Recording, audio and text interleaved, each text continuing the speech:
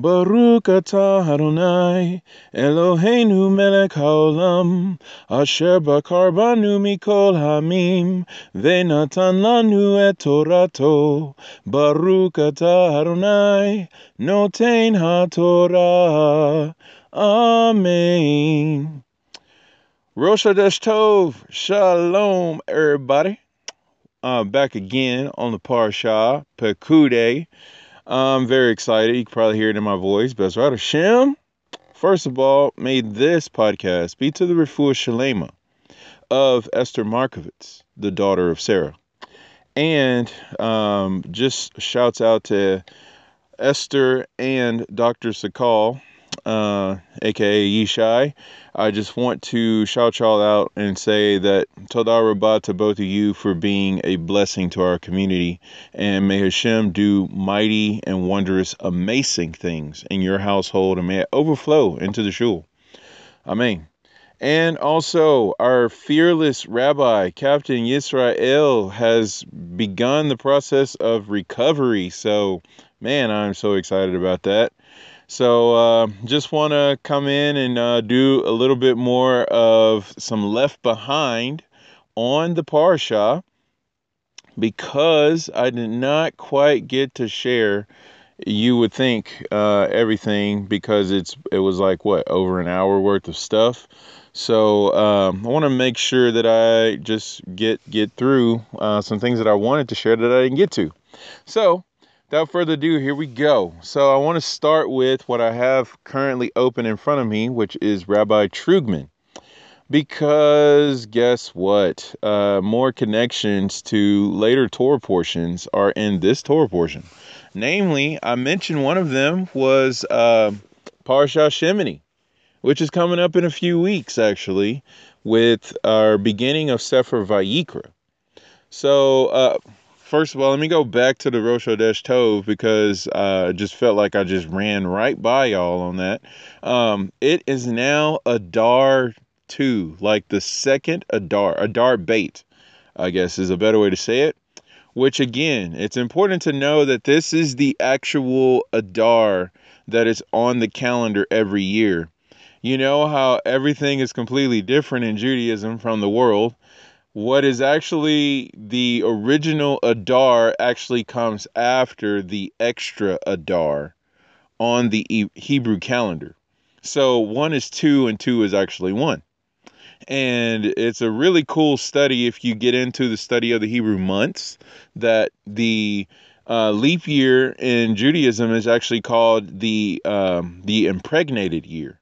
So the actual 13th month is actually the 12th month, and then the normal 12th month is actually the 13th month. So that's really, really crazy when you think about what's actually going on. But it's considered to be the Adar that we just completed with the help of Hashem. Todah Rabbah Hashem for that.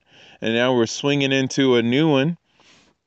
That one's considered the month that's extra, and it's like we have been in a process of development to now be in a stage of bringing forth that manifestation of that which we were basically developing. So may it be so that this is like the most epic upswing in the history of our lives. I mean, we got Shabbat Parah, we got Shabbat Zakor, we got Shabbat HaKodesh coming up, like all these amazing Shabbats, and then we got Shabbat Hagadol, and then we got Pesach, and then we got the counting of the Yomer, and then we got Shavuot.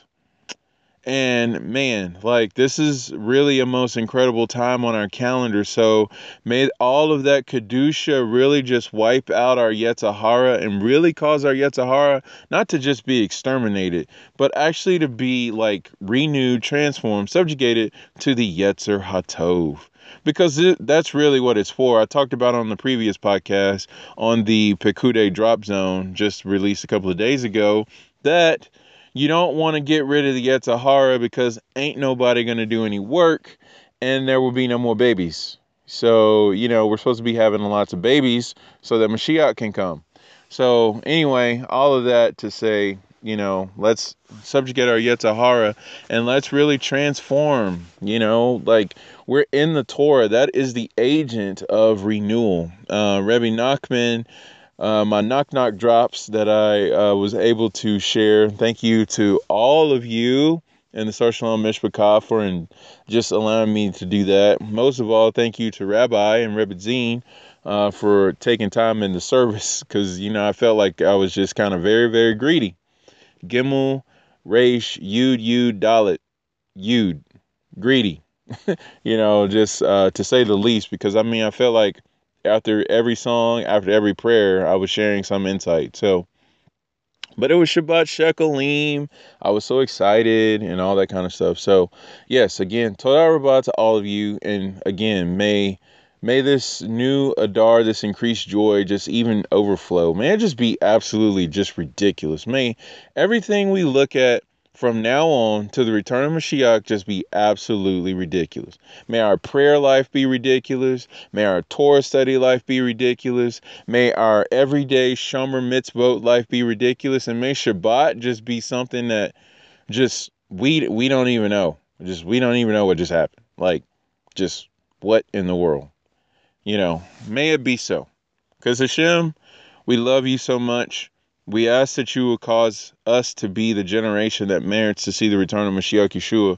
We stand arm in arm, and we stand on the shoulders of the giants from our previous generations. We subjugate ourselves to their halakhic thoughts, the kosher correctness of elucidating the Torah, and Father, all of the traditions that were handed down generation to generation, all the way from Moshe to today. Father, we walk with that, and we embrace that, and we walk with the foundation in Torah, really crying out, bring us out of this exile, please. And not that we may end this exile without every single convert, because we pray that no one is left behind. We pray that no one perishes. So, Father, may it be that we're brought out of this exile and into the final Geula with the coming of Mashiach and the rebuilding of the third temple in our days, with all of our proselytes, with all the divine sparks gathered, with all of our soul corrections intact.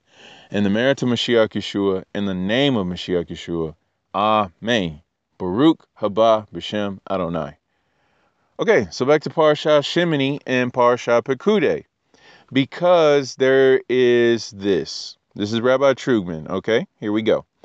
And God spoke to Moshe, saying, on the day of the first new moon, on the day of Rosh Chodesh, the new moon. Okay, swerve. That is coming from Shemot chapter 40, verses 1 and 2. I didn't finish it all yet, because I just want to bring up that we're saying Chodesh, which is Chadash, same letters, same root. And that is the word that's used for new. It's important to know that the Brit Chadashah, the renewed covenant, is not something new. Like, I didn't have a car today, and now I have this new car that I've never had before. It's not that kind of new. That is a different car, so if we never had this covenant before, then it would be not called Brit Hadashah, New Covenant, which is incorrectly translated as New Testament. Which New Testament, a better way to say that actually would be Ha'edut Chadash, or Edut HaChadash, like the renewed testimony. Okay? But that's not what it's called. It's called a Brit Hadashah, and that actually is taken from Yirmiyahu chapter 31. And while we're on Yirmiyahu and this Brit Hadashah, this new covenant, the new covenant is supposed to be something that's internalized as opposed to externalized. Because when we got to Mount Sinai, we put on the Torah. But when we return to Mount Sinai, which will be rejoined with Mount Zion, that's why it's called Mount Zion. We've come not to Mount Sinai, but to Mount Zion. Okay, there's a midrash, and I don't know where it's from. So Legends of the Jews is going to have to submit to me at some point.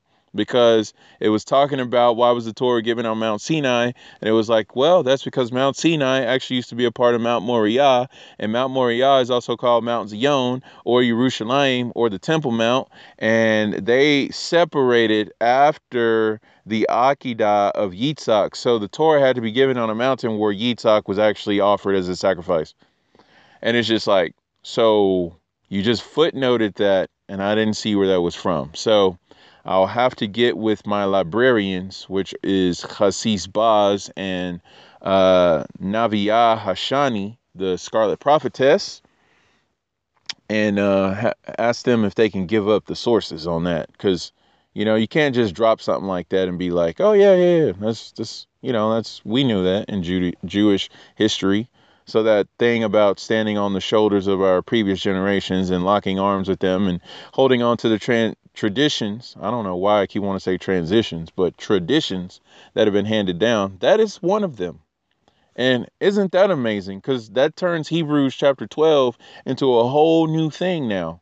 Because when we're talking about the fact that we haven't come to Mount Sinai, we've come to a greater mountain. It's like, yeah, we've come to that place and point where we not only put on the giving of the Torah, the sapphire tablets, but the sapphire tablets are within us now. And Rabbi Griffin on the Aliyah day for the fifth Aliyah was bringing down some amazing things on Parshat Pekudei about the engraving on the tablets. I believe he was quoting the Midrash Rabbah, and it was saying that the engraving on the tablets was likened to the engraving of the soul into this physical body, so that our body and our soul were engraved and completely made one, the way that Yisrael and the Torah are one, the way that Hashem and the Torah are one. And if you think about really the epicness of that, this is why we were immortal before the sin of the golden calf. We were immortal before the eating of the tree of knowledge and good and evil. We weren't going to die because our soul is eternal, and that became melded in one with our flesh. So the whole idea that Shaul brings down in the Egeret to the Corinthians, talking about that we will put on the incorruptible, that this body is going to go into the ground, and what's going to rise up from the ground is going to be the same as like when you put a seed into the ground. What grows out from that seed is not the same as the seed that you put in, but it's a new creation. It's something different. It's something new. It's sprouts, it's vegetation. That's the same thing with our body. So that new body that's going to come post-resurrection, for those who have fallen asleep in the faith, that's what it's going to be like. And for those of us who are Bezrat Hashem still alive, we're just going to have that immediate change right there. And it's going to be like, whoa, what just happened? It's just like, oh, well, Olam Haba, welcome. Okay, here we are, kind of thing. So that's the level that we're awaiting. So the sealing of the Brit Hadashah hasn't completely taken effect, but it has been initiated. That's why we're called to strain and press towards the high mark, because that's where we're headed towards, but we're not there yet. And so we need to practice this. We need to have our hands trained for warfare, because the whole thing about putting on the Torah is also putting on jewelry. Okay, so the whole thing, Parsha Pekudei, talking about these are the testimony. It also, the word edut is related to the word for jewelry. This comes out in the Keher Tumash. I'll source it out in a minute because I'm already lost on my train of thought. I'm supposed to be talking about Parsha Shemini, but here we go. But anyway, so that whole jewelry, that's also called the armor of God, because this is the primordial light that was given to us in the garden, which go back to Parashat Tetzaveh, and from the Zohar, in that section, it was talking about Parashat Bereshit, that the light that Adam and Hava were clothed in was actually spiritual armor, and that's the semblance of the armor that Memtet is ministering in his Mishkan in the heavenlies, which is the heavenly temple. The heavenly temple is actually a Mishkan, but there's all that. So what the Kohen Gadol actually wears, all of his garments, those are a reflection of that. that Memtet wears, which is reflected in what Adam and Hava wore before we ate from the tree, which is what the giving of the Torah brought us through the Naaseh Nishma, that we were crowned with those two crowns, the we will do and we will hear. Like, that is the sod of Hashem, is that we're not trying to figure out from a mental, intellectual standpoint of what is this Torah, and let me figure it out first and then I'll do it. No, the secret of Hashem is that there's a Torah and I don't know what's in it, but I'm doing whatever it is, even before I fully comprehend it. So to all of our newcomers to the Lapid community, man, I'm so excited for y'all, and y'all inspire me, because the fact that you would come into this and be like, yeah, I don't know, what is Baruch? Like, what is that? That sounds really close to Baroque, and I don't want to be that. And it's just like, well, Baruch Hashem, because Baruch and Baroque are two totally different things. Baroque is actually a period of music that was happening during the medieval dark ages, and it was beautiful music, but a bad time for the Jews. And so Baruch actually has to do with bending our knee and blessing Hashem and bowing before his holy presence kind of thing, and drawing down godliness into a physical world. So yeah, it is completely different. And so there you go. That's what Baruch means. And that's pretty much in everything that we say. So, that whole pray without ceasing thing. Yeah, that's what we be Baruchin. So Baruchin is now a term. It is not to be confused with Hadouken, which is a Street Fighter term, to all my gamers out there. Yeah, anyway, so how in the world did I get way over there? I'm talking about the Sod of Hashem, which is just being so excited to do whatever he says, even before you know what he says. Just the same way that Abraham did what Hashem wanted him to do, even though he didn't know what he was wanting to do. Because in Bereshit chapter 22, which is what Baruch Hashem we get to read every morning in the Shacharit service, we're just like reading this, and this is supposed to inspire our hearts. And by the way, did you know the fact that you read the Akedah on a daily basis continues and perpetuates our atonement? Just the same way that us putting our faith in the work of Messiah Yeshua perpetuates our atonement. Just the same way that offering the morning and the evening lamb perpetuates our atonement. So yeah, that's kind of crazy, because salvation is completely a different thing from the Jewish mindset than it is from a Western mindset, a mindset of Esav, which is Christianity, by the way.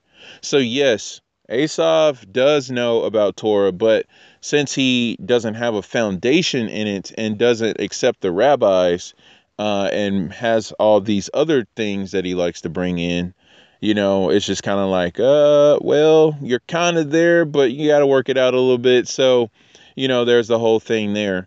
So anyway, that's why it's beautiful to be able to be children of Yaakov, children of Yosef in particular, because if you're a child of Yaakov, you're also a child of Yosef. If you're a child of Yosef, you're also a child of Yaakov, because those two are actually connected. If you just study Parsha, get you some, which is Parsha Vayeshev, which is my Torah portion, come on, and Parsha Vayaki. You can study those two and look at the relationship with Yosef and Yaakov, and it's just completely like beautiful. The basic phrase is Ben Zekonim, son of his old age.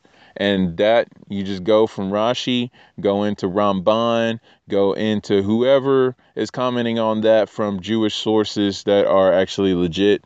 And you'll see that, if you've seen Yosef, you've seen Yaakov. If you're in Yosef, you're in Yaakov. The same way that us believing in Mashiach Yeshua, we also have placed our emunah in Hashem, because they're that connected. Just like if we activate the Torah, not only just listening to it, but also doing it, we're also activating Hashem and also taking part in Hashem, like being in Hashem, like being filled with his spirit and all that. Okay. So anyway, that's the clothing and all that kind of stuff. And so, yeah. So back to Parsha Shemini now. Well, Parsha Pekude, talking about Parsha Shemini.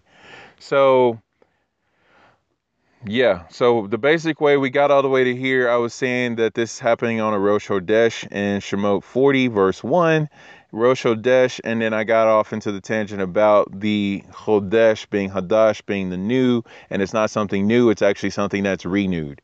So yeah, so I was trying to basically say, understand what the definition of new is from a Jewish standpoint. If you're going to use the word Hadash, you can't say it's something else.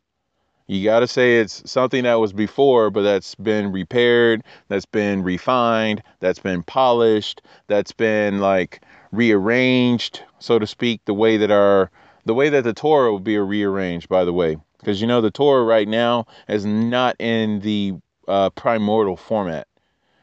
Because if it was, then there'd be no death in the Torah. There'd be no contamination of a corpse and all that kind of stuff, all that kind of purification from a dead body. That wouldn't be in there because guess what? When the Torah was in the primordial form, we were in a form that didn't die. Okay, so there's that again. So anyway, Messiah text on New Torah has a chapter. It literally has a chapter called New Torah because again, it's not new, it's renewed. And if you just check out Messiah text, just read that whole chapter, read all the Jewish commentary on New Torah, and it really will connect you to, I believe it's Mark. The one of the gospel accounts, and it's talking about, is this a new Torah? Because the authority that Mashiach is speaking with, revealing secrets and all that. Okay, yes, I will source it out. Let me do that. Okay, stand by. Just gonna slow down, give ourselves a minute to breathe. Give me a minute to breathe because I'm so excited and I obviously cannot hide it. So, Parsha Yitro. Shouts out to G Shekel again. I love this guy. I don't even know him yet. This is kind of the whole thing with where we need to be as Yehudim anyway, because when you really look at the fact that there are some people that we don't even know that are Jewish brothers and sisters, it's just like we need to just have so much esteem for them. And the whole thing about baseless love and Lashon Kodesh, holy speech, holy tongue, speaking in tongues kind of thing. Like, speaking life, speaking Torah, that's speaking in tongues. If you really want to speak in tongues, don't speak Lashon Hara. Speak uplifting and positive things and take Lashon Hara and throw it out the window and step on it like a bunch of times. Okay? So, yeah, so that's how you truly speak in tongues. And anyway, so just esteeming our brothers and sisters, so like being able to look at like all these different rabbis that are on YouTube or that are from Chabad and, that are in, what's that group called? The Temple Institute, and Aish, being like, oh my gosh, you guys, I love y'all so much. Like, for real love y'all, not just I love you, brother. Whatever I offended you, you offended me, da da da. None of that.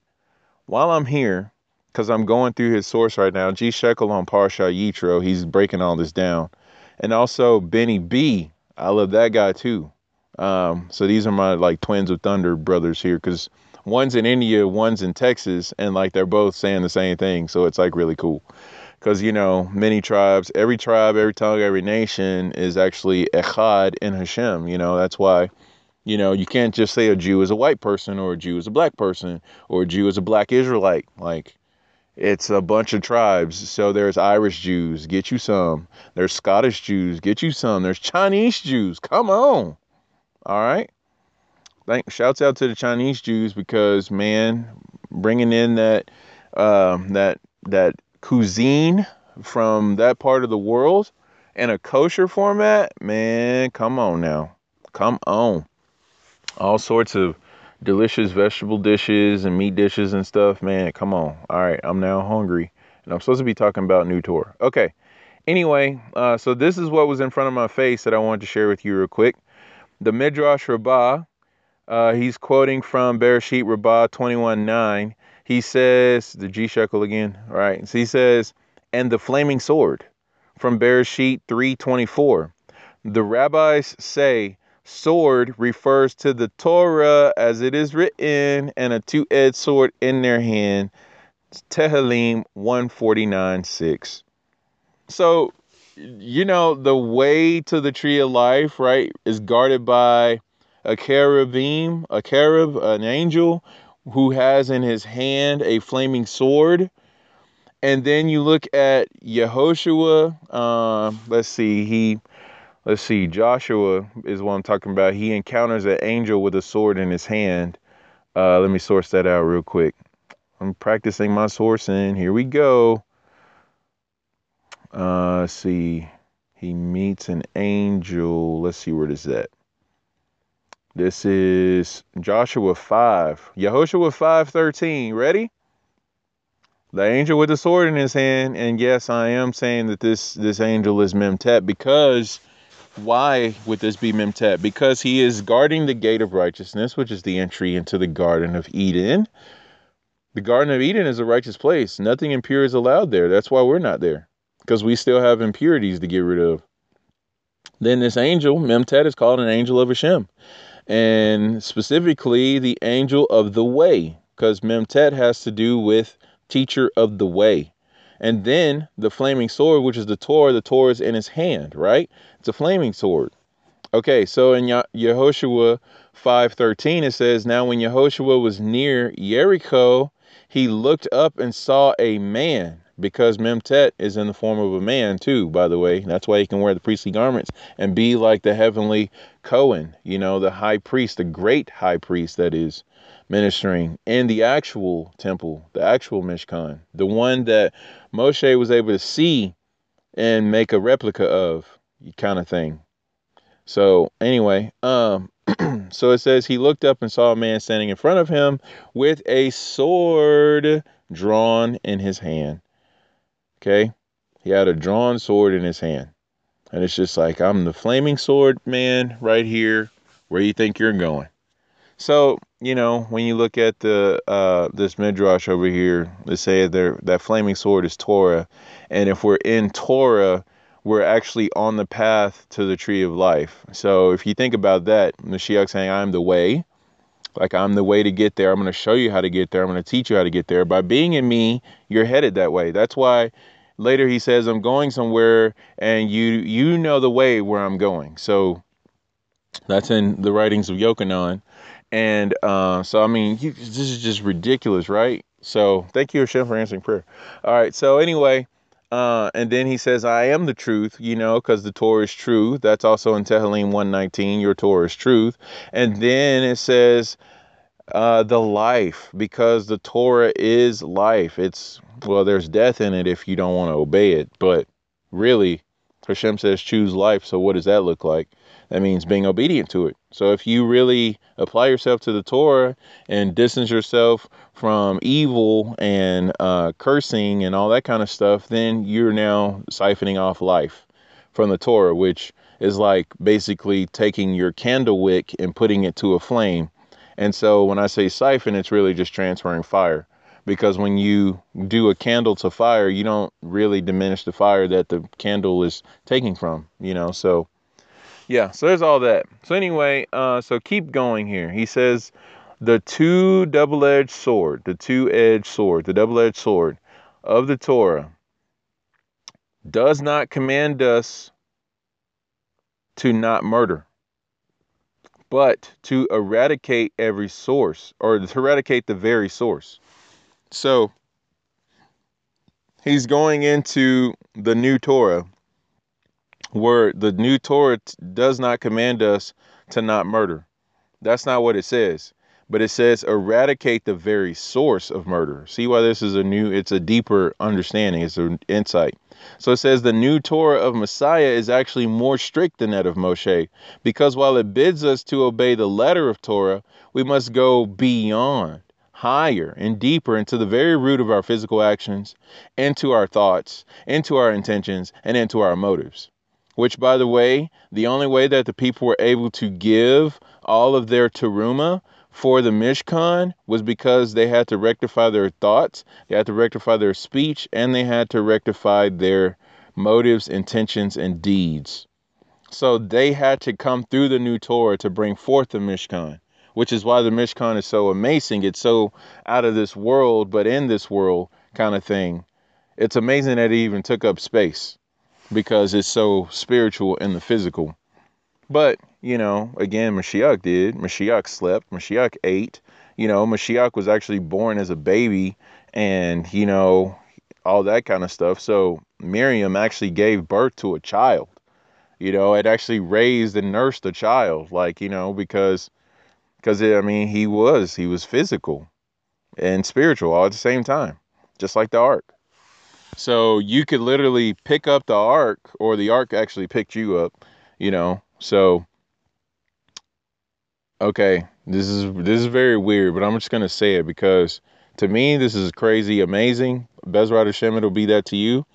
So thinking along the lines of you don't pick up the ark picks you up. So like when you're observing the Torah observes you, and you actually are helped by Hashem to observe the Torah, because he who wants to purify himself is actually helped by Hashemayim, and he who wants to make himself impure is actually helped by Hashemayim.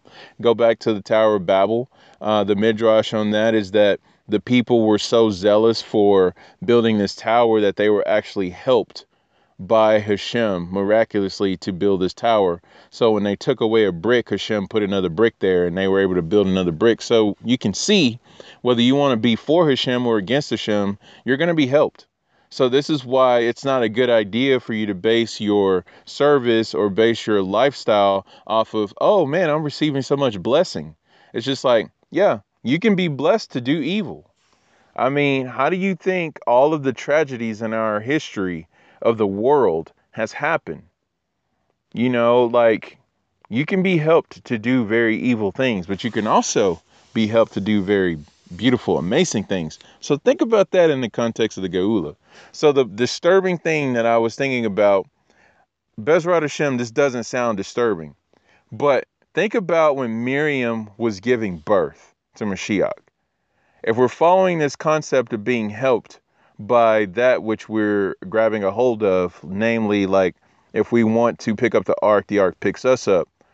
Knowing that Mashiach Yeshua is the actual fullness manifestation of that, if Miriam was giving birth to Mashiach, it could be seen as Mashiach was giving birth to Miriam.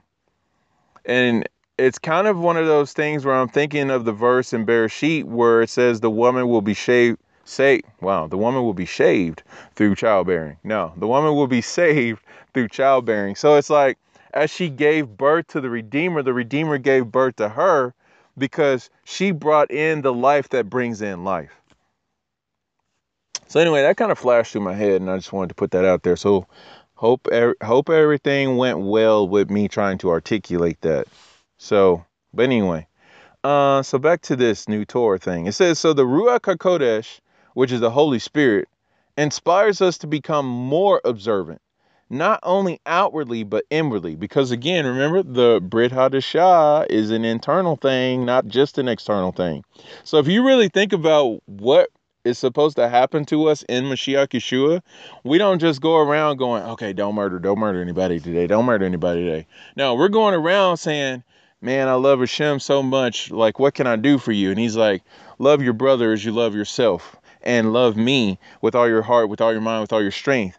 And when you do that, you're going to create this beautiful tapestry of whenever you come across knowing that you should eat clean, you should eat kosher food. You're just like, oh yeah, of course, because I love you so much. And I love my brother and I want to be a good witness, because by the way, when you're doing stuff for Hashem, you're shining that light to your brother and your sister. And Bezrat Hashem, you're inspiring them. And so you kind of get to see, because what are you focused on? What is left behind in the wake? If you're on a jet ski going through the water at like 150,000 miles an hour, you're leaving quite the wake behind you. Like, I wouldn't suggest anybody swim in that kind of water, but you do cause a ripple effect when you are just so for Hashem. Because like, if you truly do the two greatest commandments, which are actually one, you actually uphold the complete Torah, because you don't disobey Hashem when you're loving Hashem. And that kind of sounds crazy, right? Because it's like, but doesn't the church teach you should love God and love all men? It's like, yeah, it does, except for when it doesn't. Because when you love God, you do what he says. That's why Yeshua said that. If you love me, you will keep my commandments. But anyway, so love has to do with this whole thing of like, I will do what love is and what it entails. Like love is equal to action. There's action that takes place. And so through Yeshua, we're beyond just like, oh yeah, don't murder anybody. It's like, man, I'm so far from murdering somebody because I'm really focused on not hating anybody. It's really hard to murder somebody you don't hate. It's like, oh, I love you so much. Stab, stab, stab, bang, shot him. It's just like, really? What kind of thing is that? That's kind of weird. It's like a Twilight Zone. Like, did you just really kill that person you love? Yeah, because by the way, to kill someone as opposed to murder someone, this is very semantic. So I'm trying to really convey a example here. So please don't shout me down on this. So I'm on a little bitty soapbox.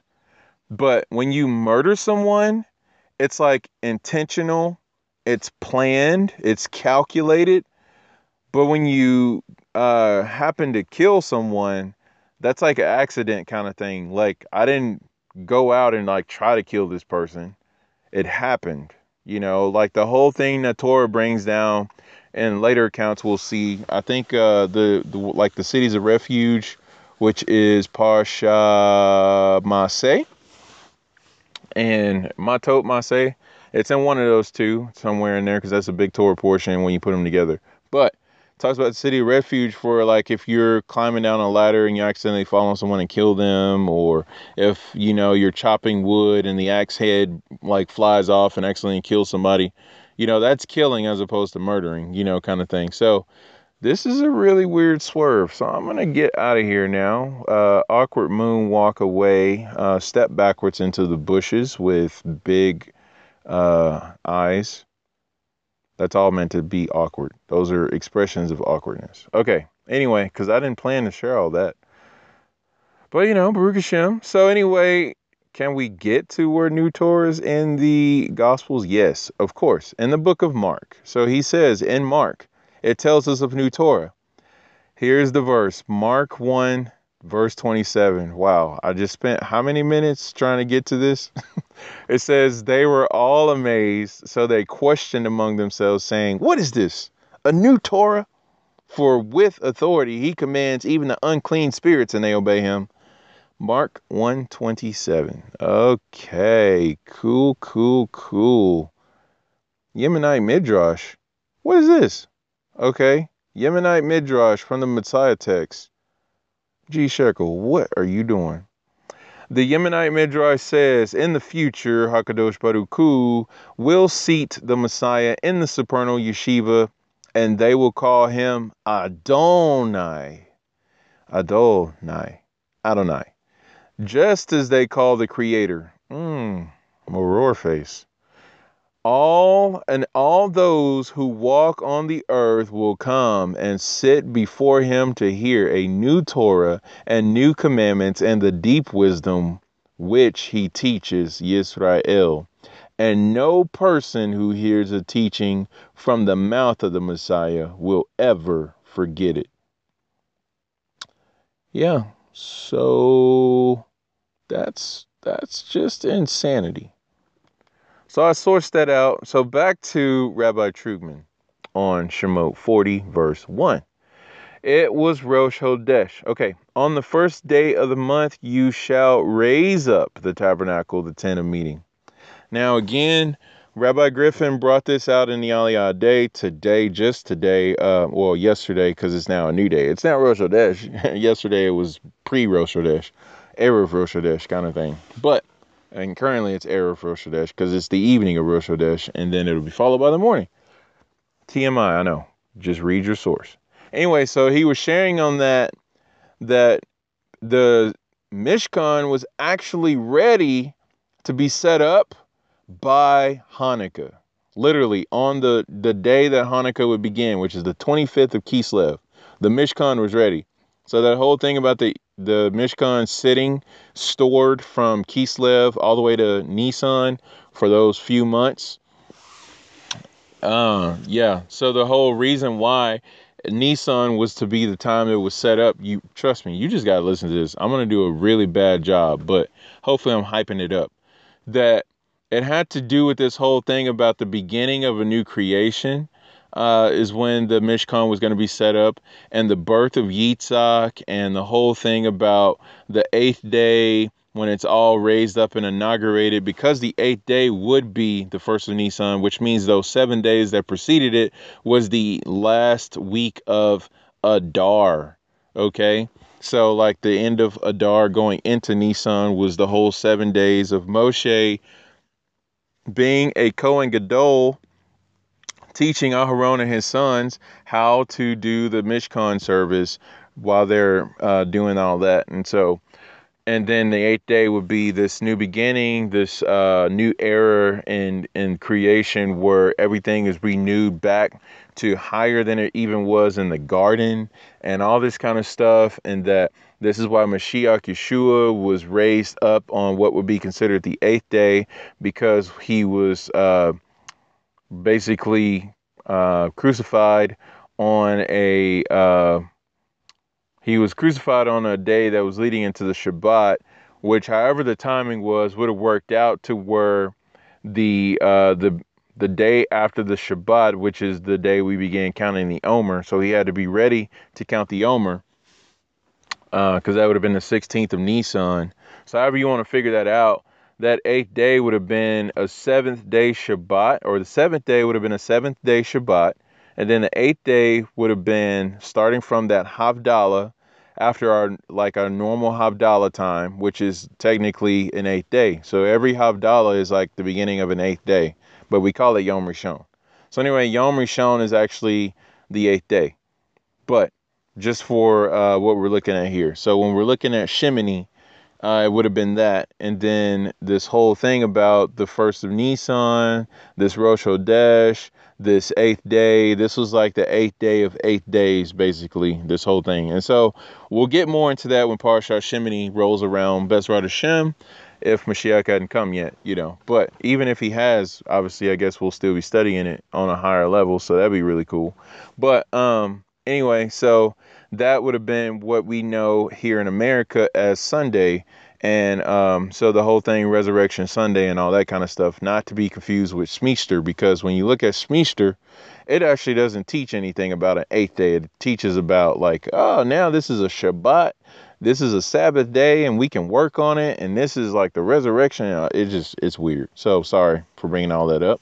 But anyway, so this was all supposed to coincide. So the day that Mashiach would be resurrected, the birth of Yitzhak, his birthday, the Rosh Hodesh, the eighth day of this consecration ceremony, the first time that the Mishkan is going to be set up for everybody to enter into and all that kind of stuff. Like, that was this day. So this was like a really, really big day, if you couldn't tell. And also, this was going to be the beginning of the 12 days of offering of the princes of the tribes, like the Nasim, the Nasim. And you know the Parsha Naso, and it's going to go through like how the 12 tribes, you know, the leader of those tribes brought their 12 offerings, and it was the same offering, but it was actually different offerings. Like, they brought the same thing, but it all meant something different.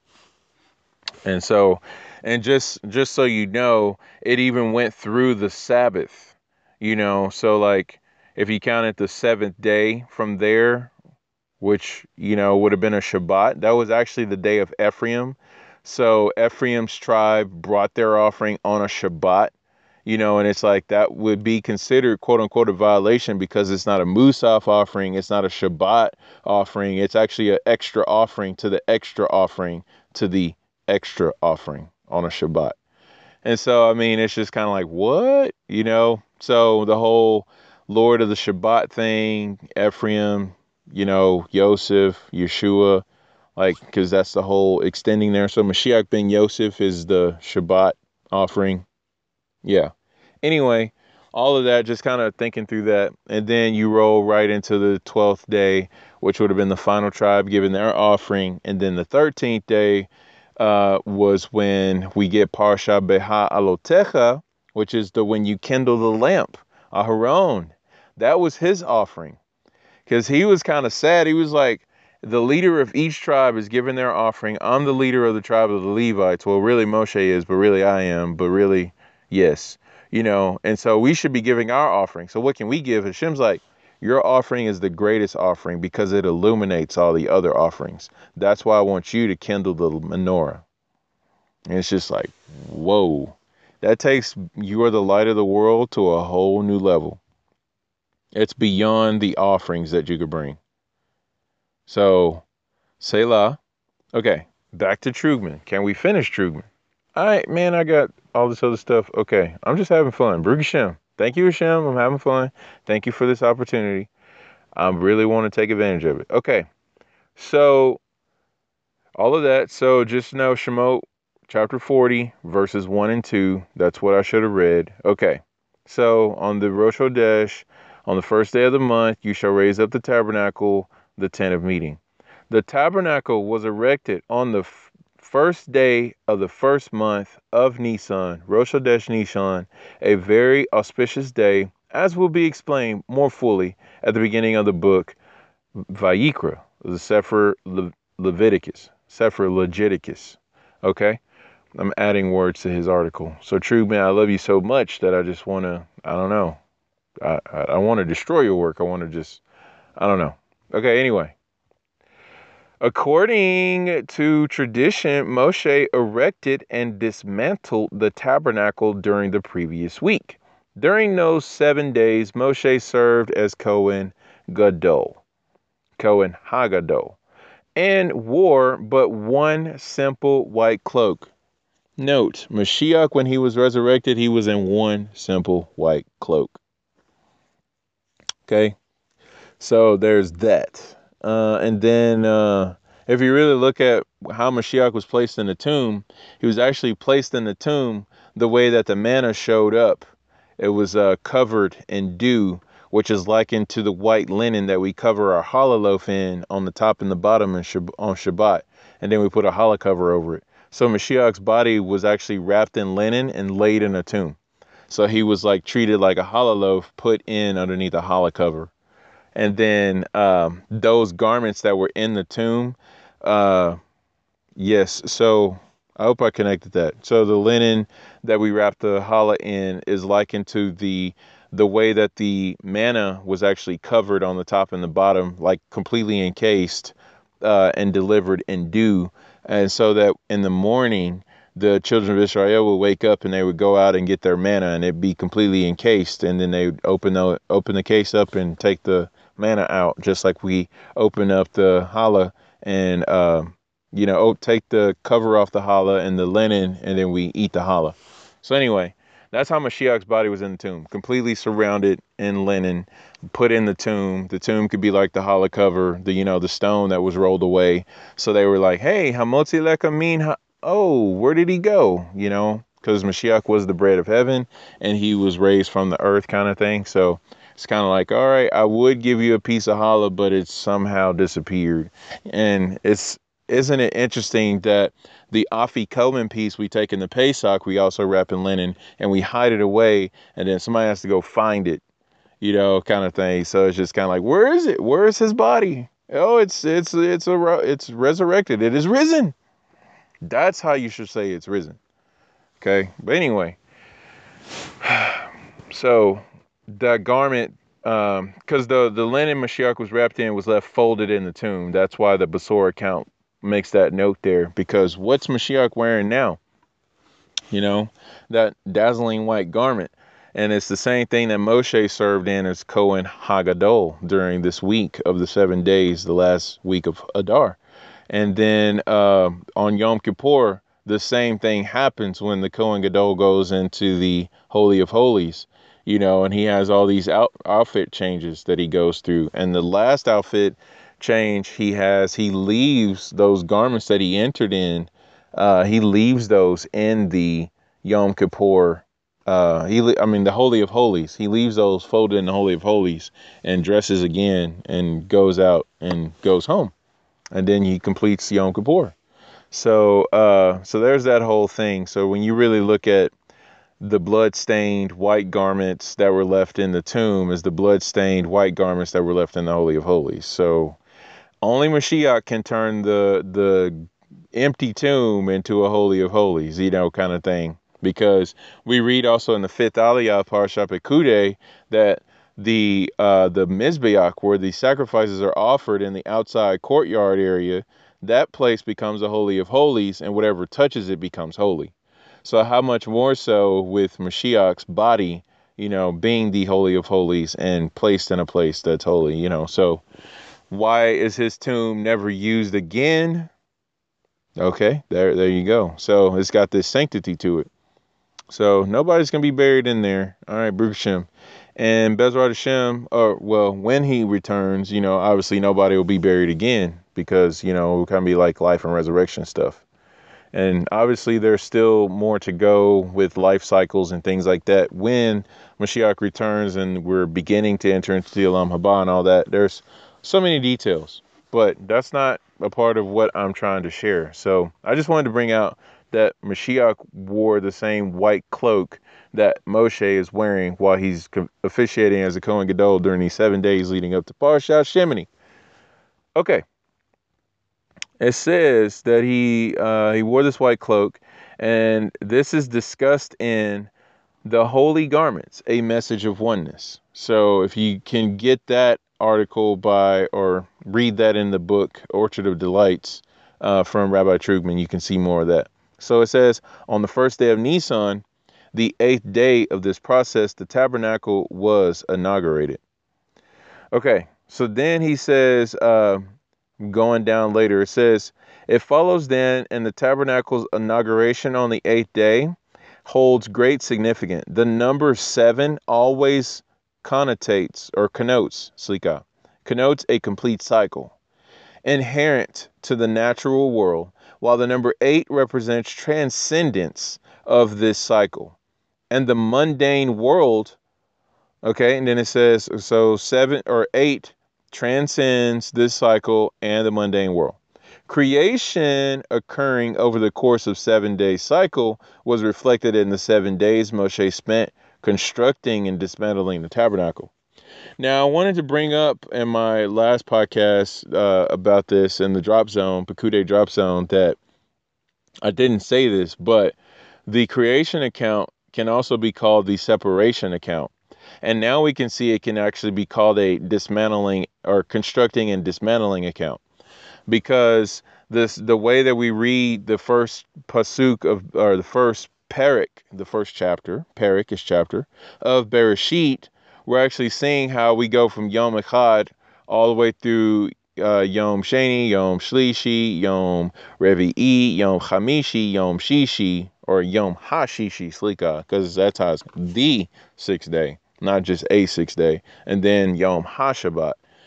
So those 7 days are everything that was one in day 1 is now separating and coming apart. That's why you see the water separated from each other, the water separated from itself so that the land could come up. And then, the land had some separation because vegetation came forth. And then, you had the upper level water separated because you got the luminaries and everything coming out now, the sun, the moon, the stars. And then you got the animals coming up in the waters, and then the animals coming up in the land, and then you got man coming up from the land, as well as from above. So you got the separated actually came back completed in man, and then everything really came back and completed in Shabbat, because Shabbat is actually a Yom Echad Sheni. So, yeah. So, I mean, it's just like everything was one, it came back, it went apart so that it can all become one again. And then it goes apart so that it can all become one again. And that's called Ratzov Shov, which is run and return. And that's a whole process of how, we go throughout our 6 days of the week doing work, and then we return to Hashem for the Shabbat. We study Torah, we refrain from work, and then we have to leave Shabbat. Oh my gosh, what a traumatic time. It's like, here, smell these spices. It's not so bad. And it's like, okay, it's not so bad. And then it's like, Yom Echad is here, or Yom Rishon is here. Then you start crying because you got to do chores, and you got to wash dishes, and you got to vacuum the floor, and you got to take out the trash, and all that kind of stuff because you didn't do that on Shabbat, unless the trash stunk, and then you took the trash out on Shabbat. And then it's just kind of like, okay. But anyway, it's all fun. That's a process. It's called lifting weights. So anyway, getting ready for the Olam Haba. You want to be strong. You got to have your Olam Haba beach body. And the way you do that is you fight against your Yetzer. You go through your running returns. You go through your 6 days you should work and the 7th day you should rest. You go through your, I was so excited about Shabbat, and oh no, I'm so sad I got to leave Shabbat. And oh my gosh, this is going to be a big Shabbat coming up. And oh man, this Shabbat is amazing. I thought it was going to be so stressful, but it's like so amazing because I spent so much time prepping for it. And then you earn it, and then you're done with it because it's Havdalah, and you're like, oh my gosh, I can't believe all that work and all that excitement, and now I gotta do this again, and so you're like, and then I gotta study the Torah portion, and then you study the Torah portion, you be like, man, I learned so much, and I didn't get through everything, but it's so exciting. Here's what I learned, here's what you learned, and then it's like, oh, I gotta do it all over again, go to work and try to get this Torah study done, and all this kind of stuff, and so you're like, back and forth, up and down, ascend, descend, ascend, descend, angels ascending and descending on the body of Mashiach. What? Jacob's ladder up in here? Is that what we're doing? We're participating like the angels did and ascending and descending? Wow. Okay. That's cool. So anyway, there'll be one time where, we're going to have our last descent, and then we're going to ascend and ascend and ascend and ascend. And we're going to be like, I'm not even afraid of heights anymore because number one, I can't die. And number two, this is my flight body. Like I am flight ready and I can walk through walls and all sorts of stuff, But anyway, Trugman. So anyway, transcendence, 8th day. So it says the inauguration on the 8th day symbolized the essence of the tabernacle. Transcendence is the essence of the tabernacle. 8 is the transcendence, is the essence of the tabernacle. That's insanity. So I want to shout out Hawkeye. Yes, our Hawkeye character. This is David. Homeboy. Was dropping some crazy bombs from the Kehert Humash about the Mishkan being set up and the Shabbat and all this kind of stuff. And he was saying the Mishkan is like into the Shabbat. So it's like if you entered into the Mishkan, it's like you've entered into Shabbat, and it was kind of a really cool drop. So if you happen to know David, aka Hawk Ayin, please hit him up on that and see if you can pick his brain on the insights he's going through. He was dropping this at Torah to Basora class, which happens midweek at our shul. So if you ever want to come by and visit, get you some. But anyway, he was dropping that down, so I'm very proud of him because that was a really cool drop, and I love it because we were saying how if you actually go back to Parshat Ki Tisa, Hashem was saying, you shall do no work. Or Slika, Vayakel. That was just Vayakel? I thought that was Ki Tisa. Wow. Parsha Vayakel, Hashem says, for 6 days you shall work, and on the 7th day you shall rest. Like in other words, you don't need to be erecting the Mishkan when it's Shabbat, because you are to neglect setting up the Mishkan for the sake of keeping Shabbat. And Shabbat is considered a completion of all your work, even though you didn't finish. So really, the Shabbat sets up the Mishkan because the Shabbat is likened to a Mishkan. So the Mishkan is likened to the Shabbat. So by your not setting it up, it's actually set up because Hashem completed and accomplished everything. That's why we read in the Kiddush on the 7th day, or here, I'm just going to read it because I'm not going to mess that up. Chas Shalom, I mess up the Kiddush, right? Check this out. This is what we say in the Kiddush on Erev. We say, God blessed the 7th day and hallowed it. He kadoshed it. Yes, kadoshed. I'm going to use that word. God blessed the 7th day and kadoshed it because on it he abstained from all his work which he created to make. Let me go back one sentence. It says, on the 7th day, God completed his work. And it uses melakto, which is the same word that's used for the work of the tabernacle. It's called malacha. That's why we have the 39 malachot, the forbidden labors that we're not to do, because if you're working on the Mishkan, it's called malacha. So if Hashem saying this is my malacha, then it's like, I done it. I completed it. And when Hashem completes something, it's completed. So when Yeshua says it is finished, it's finished. Believe that. Okay? So now we just need to walk in that. What did he finish? You know, he's completing that path of destruction that we were on. And now we're on the path to renewal. You know, like paying half shekels, offering the lambs. So when he says it is finished, now that kedusha from those mitzvot begin to truly take effect unto the coming of Mashiach, when it'll be finalized, and then we'll go into even newer stuff. We'll even take it up a notch.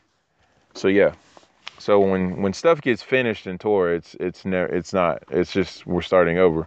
This is why we read the last Torah portion into the beginning, and even go in past the first chapter. We even go into the second chapter of the Torah, because it's finished. Like, that's how you finish the Torah. You finish by getting into the beginning and starting into chapter 2. And studying Parshat Bereshit as fast as you can, because you only get sometimes 72 hours, sometimes 24 hours. I mean, I don't know. I never pay attention to it because I'm so traumatized by, like, oh my goodness, Vizot HaBaraka is so amazing. How come we don't get to spend a whole week studying this? Because it's Sukkot. And then we go right out of Sukkot into Shemini Atzeret and Simchat Torah. And then it's like, here comes Shabbat. And that Shabbat is Bereshit. And it's just like, but last Shabbat wasn't even Parashat Vizot HaBaraka. We was in like Hazinu and all that. And then it's just like, oh yeah, Bereshit. All right, I hope you studied it while you were doing Sukkot and all the other stuff that's with Sukkot. And it's just like, so anyway, I never pay attention to it. But anyway, so Hashem completes the work. So when we enter in Shabbat, the Mishkan is set up. All right, I didn't mean to go into all that either, but I did. It's fun. Okay. Are y'all with me still okay? Okay, Baruch Hashem. Now, so he says, the Mishkan. So it says, an additional transcendent level. This is the essence of the Mishkan, okay? So the inauguration on the 8th day symbolized the essence of the tabernacle, an additional transcendent level where the human soul rises above the limited boundaries of the finite world to relate directly to an infinite God. So you know that whole thing where we're finite and Hashem's infinite? And whatever that interface is to get those two places to connect, that conduit, like, you know, Mashiach Yeshua kind of thing. That's what the Mishkan is. That's what the 8th day is.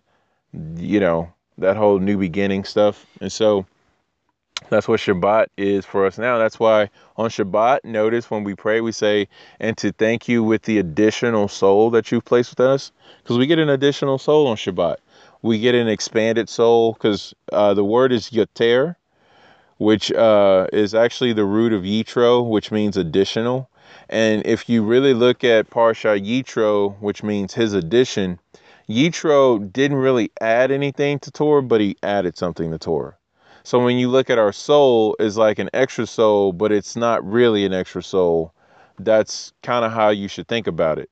And this is shown to us in how this is us entering into the Mishkan, which is why Likutei Torah spent so much time going through a beautiful insight on hosting our Yekida, which is the highest level of our soul, which is the additional soul, which is called the level of Mashiach, because Yechida is actually a name of Mashiach. It means the one and only of his kind.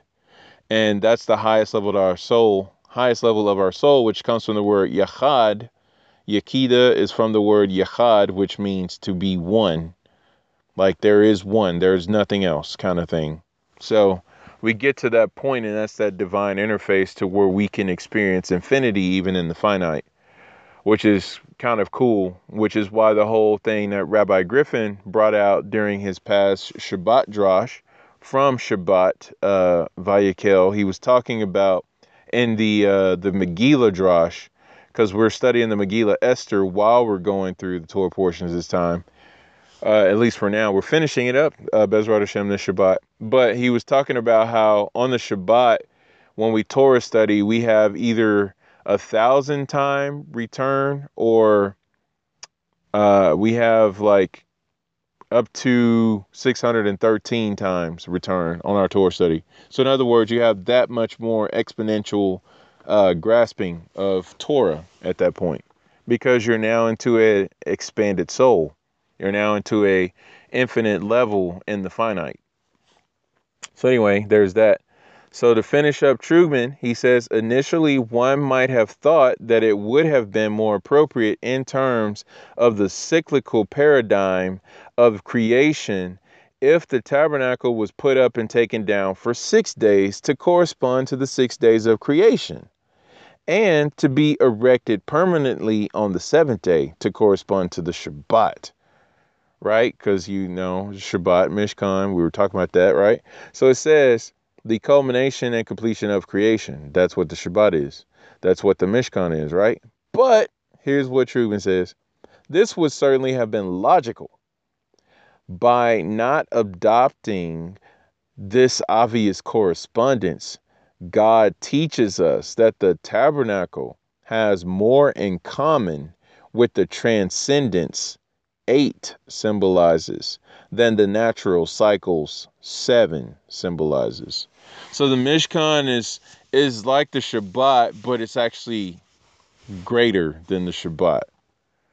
And Mashiach himself says something greater than the temple is here, because the temple is a reflection of the Mishkan. And it's just like, okay, so remember the Mishkan is actually kind of like a reflection of the Shabbat, but it's something greater. So if you kind of connect all those dots out. Okay, so Parsha Pekudei, I wanted to attack it from the fact that in our Siddur, we actually have, we say Pekud and Pekod a lot of times, actually in our daily prayer. If you look at our Amidah, Shemone Esrei, especially since it's Rosh Hodesh, we have an additional prayer that's really just one prayer. It's not a new prayer. It's not a different prayer. It's not an extra prayer, but it's added to the temple service prayer. So the Retzeh, which is the be favorable Adonai our God towards Israel, your people, and their prayer. So on Rosh Hodesh, we add in this prayer talking about, may their rise, come, reach, be noted. Okay, so it says, Eloheinu ve'Elohei avotenu Ya'aleh, may their rise, Vayavo, may their come, Vayagia, may their reach. And then it says, Ve'yera'eh, and may there be noted. And then it says, Ve'yeratze, may there be favored. Ve'yishma, may there be heard. Ve'yipaked, may there be considered. There's our paked right there. And then later it goes on to say, consider us on it for blessing. Ufakdenu, which is consider us on it for blessing. Ufakdenu bo livraka, and consider us on it for blessing. Okay, so we actually say that. And then if you go into your next bracha for the Moedim, we say Hapkudot Lak, which is the our souls are entrusted to you. And remember how I was saying Pakod or Paked can also mean to command or to entrust, to charge, basically to give charge. So we're saying we give our souls to your charge, basically. And this is coming out of gratitude. So when you really think about my life is not mine, but it's the one who redeemed me. It's given to Hashem. Like our life is given up in humble sacrifice and submission to Hashem. And we're grateful. And notice we bow in this prayer. And bowing, again, this is our prostrating. This is us emptying us of ourselves. We're saying we're not in charge of who we are. And when you get to that point of humility before Hashem, there is no way you can say, Hashem, I know you commanded us with your Torah, and I know your word's eternal, but that doesn't apply.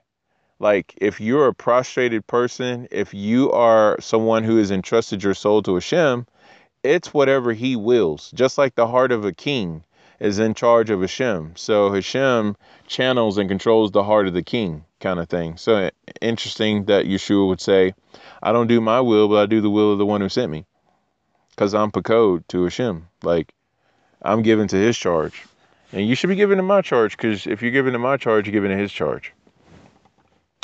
So anyway, I just wanted to point that out because, Pekude is way more daily for us than we could possibly even know. And so just kind of looking at that.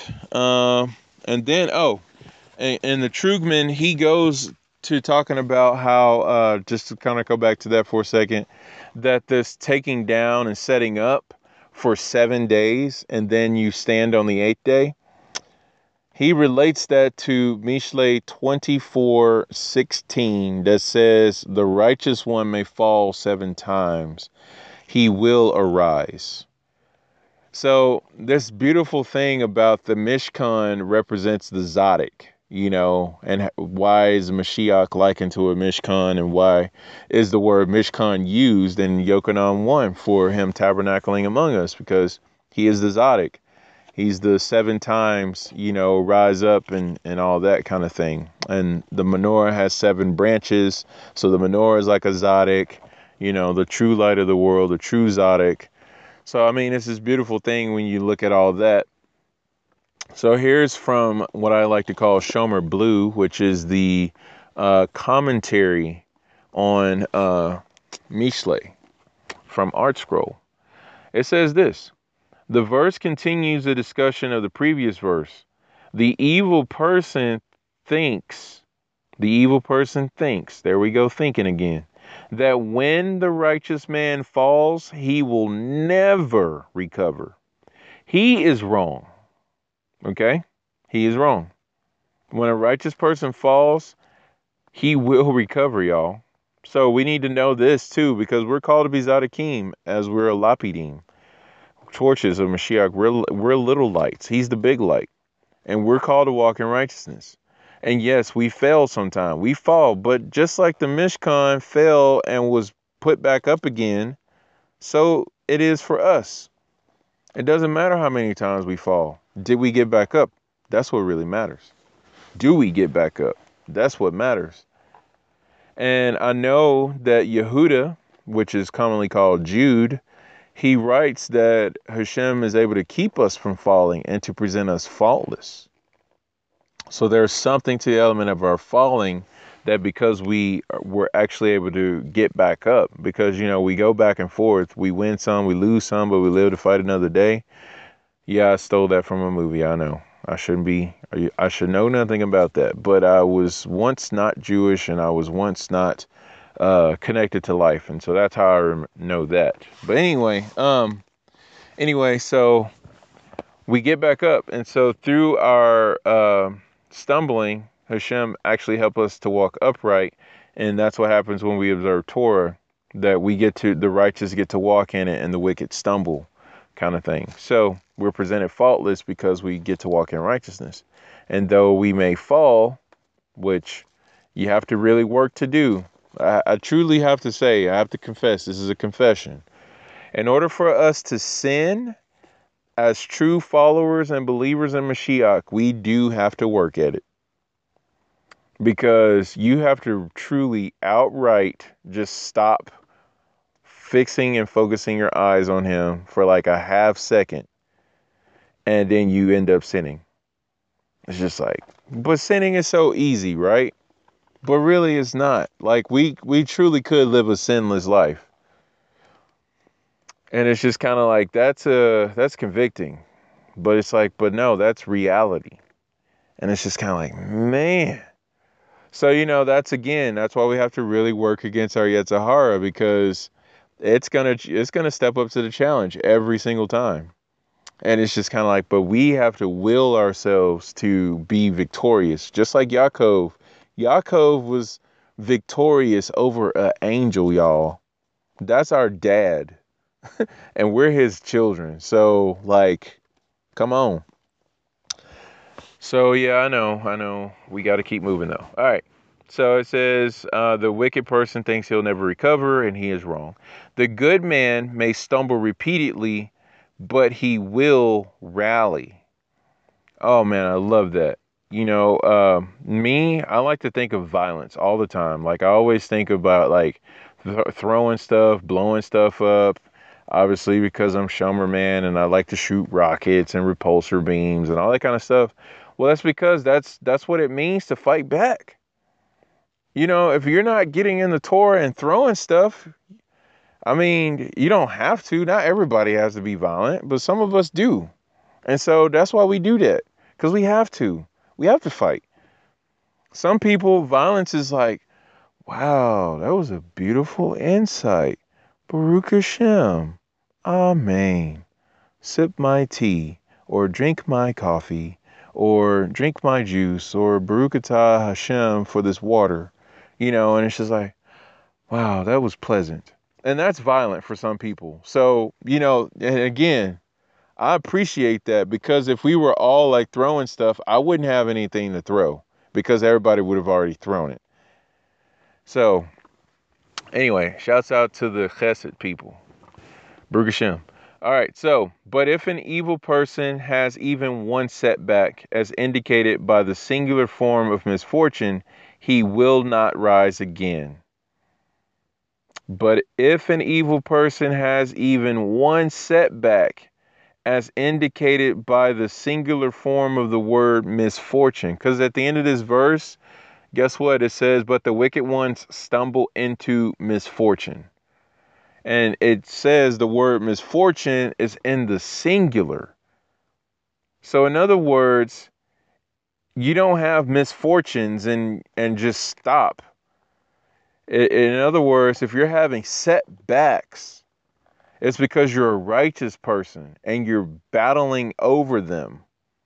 Okay, like in other words, if you're having circumstances, you're like, okay, so yesterday, I tried to do shacharit and I ran out of time, or I was hungry, and so I ended up eating instead of praying.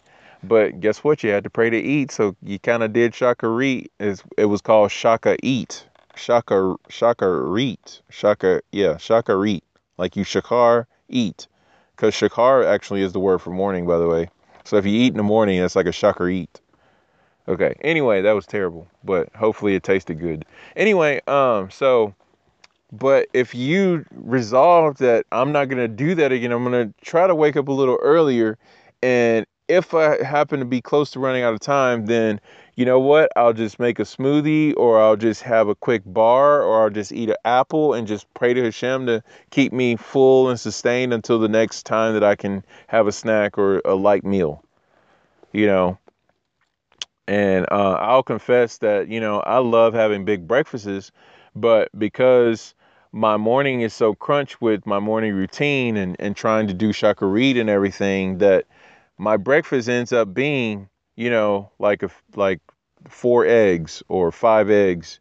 And it's like, that's it. And, maybe drink some water on the go kind of thing. But I get to do shacharit though. And it's just kind of like, so that's my kind of sacrifice that I've been making, and it's like, well, you could, make some adjustments to that. And it's just like, yeah, I'm working it out. So every day I'm working out my faith with fear and trembling, right? Working out my salvation with fear and trembling every day. So I'm figuring things out, but, just to kind of give you a little peek behind the curtain, that's kind of what I go through. And so I don't let these little circumstances hold me down. And it's just like, Baruch Hashem, that's how you're supposed to be as a Zodic. We're all Zodics. I'm not the only Zodic, and I'm not like spick and span clean and stuff, You can just talk to Mazel. She can hook you up, and I can tell you myself. I'll tell on myself, okay? First of all, you ain't got to go to nobody to find my dirt. I'll tell you myself. But anyway, we just need to know that the only way we have failure is because we decided not to fight back.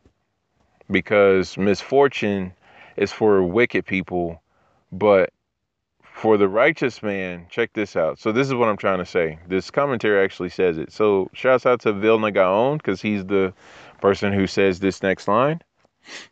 The word righteous man is in the singular, whereas wicked ones is in the plural.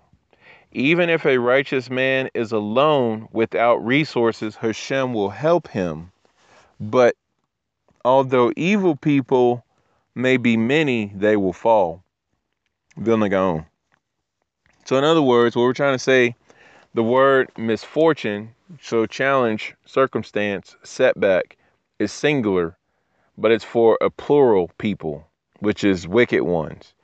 But a righteous man, sometimes it's like there's only one person. You feel like I'm by myself in this. I'm going against my circumstances.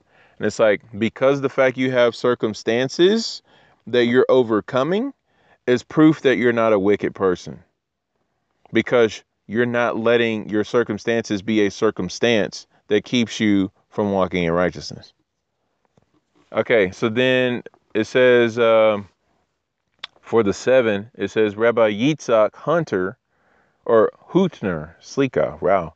Rabbi Yitzhak Hutner interpreted the verse to encourage a student who was unsuccessful in his studies. It is imperative for a good person to have failures.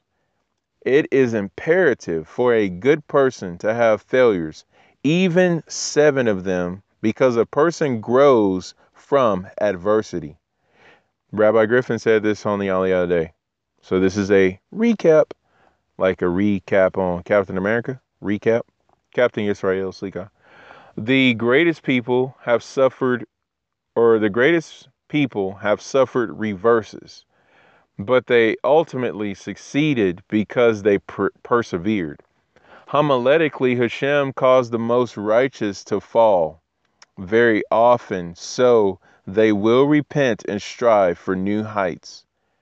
Did you know repentance opens up an elevation path for you?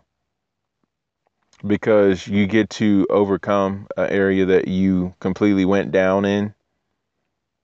So anyway, just putting that out there. So it says, when they do so, they inspire others to follow suit and elevate themselves as well. Tiferet Shemuel. All right, so that's the righteous fall 7 times, which is likened to the tearing down and setting up of the Mishkan by Moshe and his white cloth, just like the resurrected garment of Mashiach Yeshua. Okay, now, really quick, I'm just gonna blurt this out because I realize I've been going for a long time and I haven't even shared really what I want to share. So first thing I want to say is Shonuff Pincus brings down that there's a conversation between Bezalel and Moshe about making the Mishkan and the vestments. And Moshe was like, make the vestments and then make the Mishkan. And Bezalel was like, well, it's the way of man to make a house and then make his furnishing. So I can't just say I'm going to make Slika. I'm going to make the furnishings of the Mishkan and then I'm going to make the Mishkan after that, because I can't just leave all these furnishings just sitting out. And it's just kind of like Moshe was just like, well, that's correct. You are right that you should make the Mishkan first and then make the furnishings. And specifically the fact that you should start with the ark. The very fact that you're saying this to me is actually proof that you were in the shadow of Hashem. So the fact that you're saying this to me is actually proof that you are your name. And so he does that whole thing, right?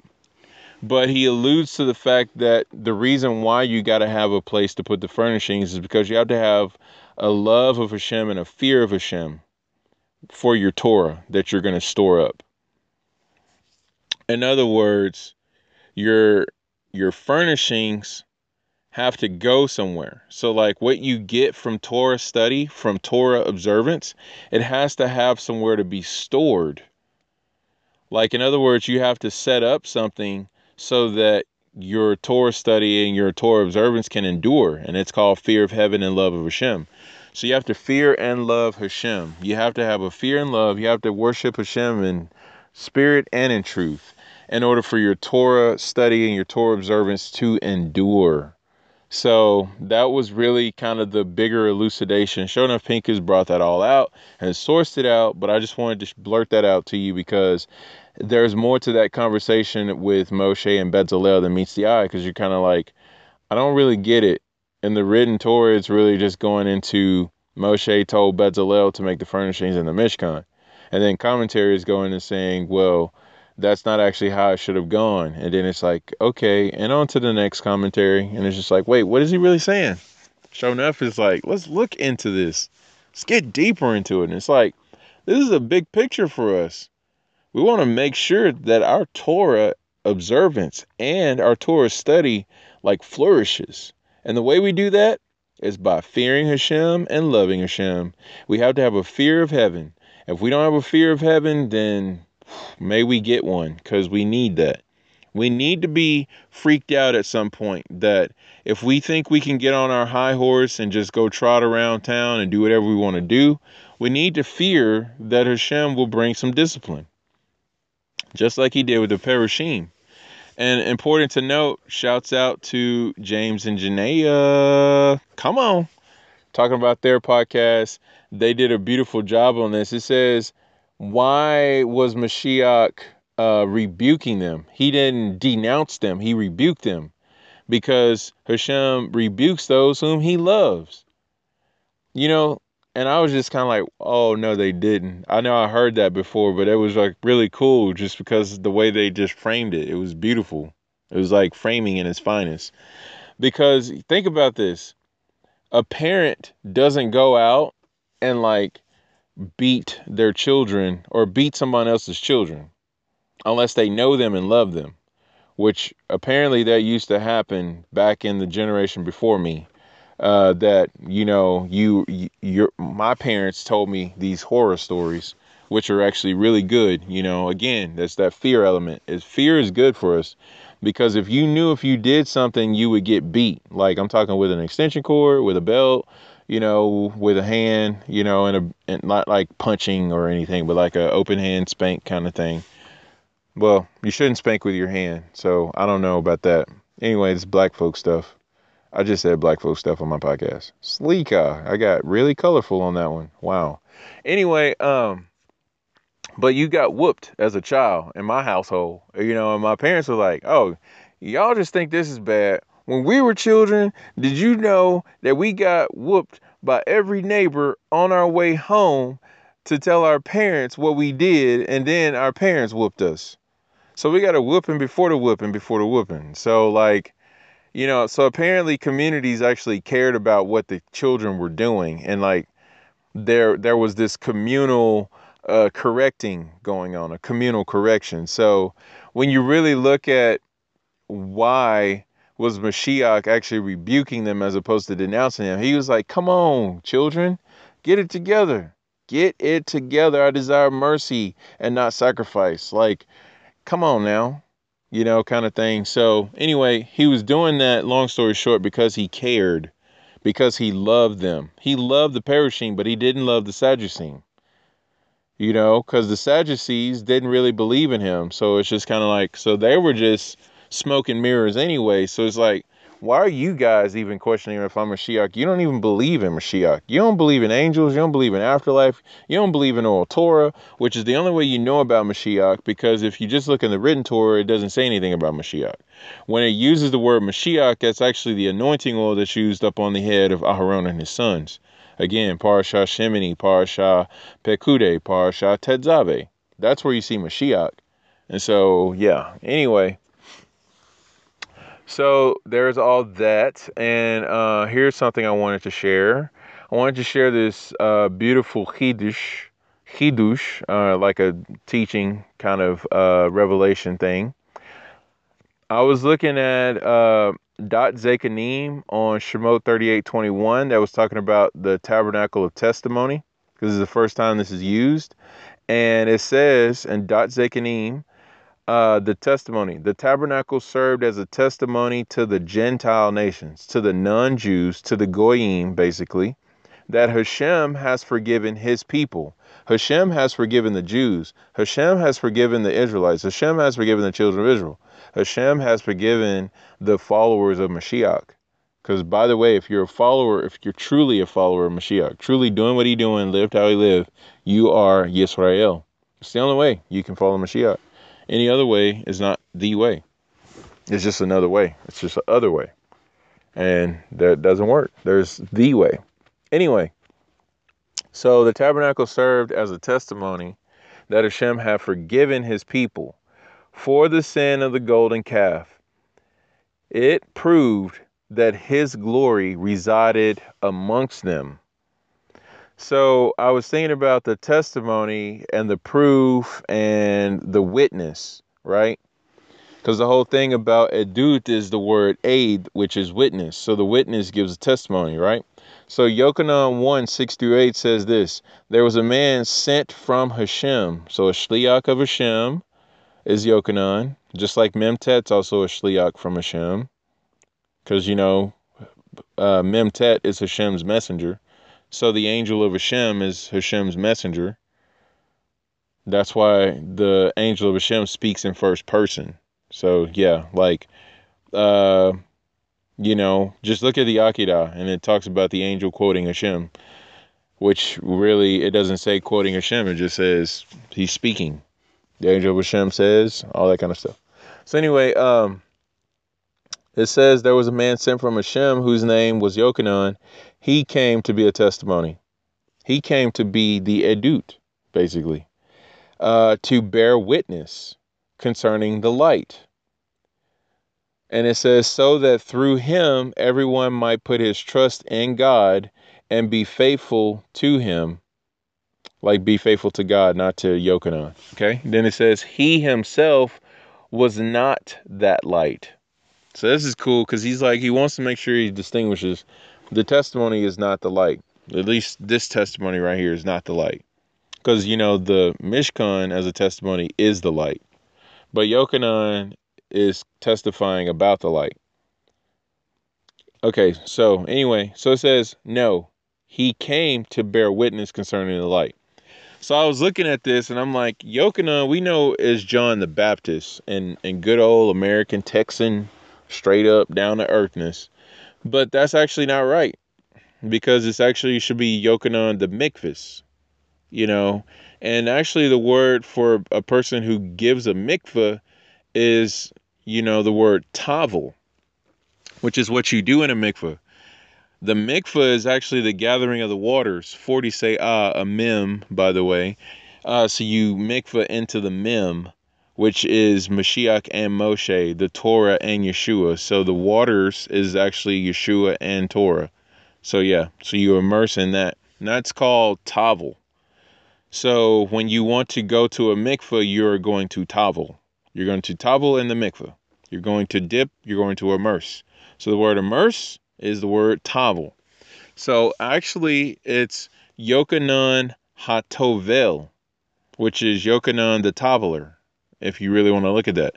So first thing is, let's look at the pure Hebrew meaning of Yochanan HaTavel.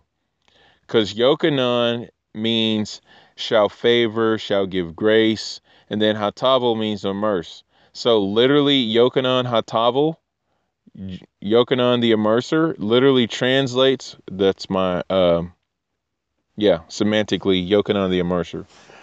It says that if you literally translate Yochanan HaTavel, it literally can mean a baptism of favor and grace, which is the teshuvah that's written about in Matthew 3:11. It is true that I am taveling you in water so that you might turn from sin to God. Yep. So if you really look at that, it's to be immersed into favor and grace, which is teshuvah. And the fact that we can make teshuvah, quite frankly, is saying that Hashem is a God of grace. Because if God wasn't a God of grace, then we wouldn't have the world today. Adam and Hava would have never existed to give birth to Seth, who would have gave birth ultimately to Noach, down the lineage, all that kind of stuff. But because God's a God of grace, Adam and Hava were given an opportunity to walk into Teshuvah. Because Hashem is a God of grace, he sent Mashiach to be an Akedah, the finalization, the actualization of the Akedah. So when I've been thinking about this, I mean, first of all, let me finish my point. It says, so also you can look at the initials of Yochanan as Yod Hey, because Yochanan Ha Tovel, which makes it Yod Hey, which is the gematria of 15, which is also the gematria of Yeshua HaMashiach, because the Yod and the Hey, that gematria, the Yod Hey, is 15. So Yochanan Ha Tovel or Yeshua HaMashiach, they both, quite frankly, make for us into grace and favor and Hashem. But later in the Yochanan, or in the Matthew 3, Yochanan himself says, I'm immersing you in water, but the one who comes after me is going to immerse you in fire in the Ruach HaKodesh. So he's going to immerse you in the fire and water, which is the Torah of spirit, the new Torah, all that kind of stuff. So, but where I was going with this, what was I saying? Yochanan, Yeshua. Okay, I can't remember now. Baruch Hashem. So, all right. Yeah, sad. I can't remember what I was saying. Okay. Baptism, favor, and grace. Baruch Hashem. If God was not a God of grace, we wouldn't be here. And, yeah. So, Baruch Hashem, wherever that tangent was, it's gone.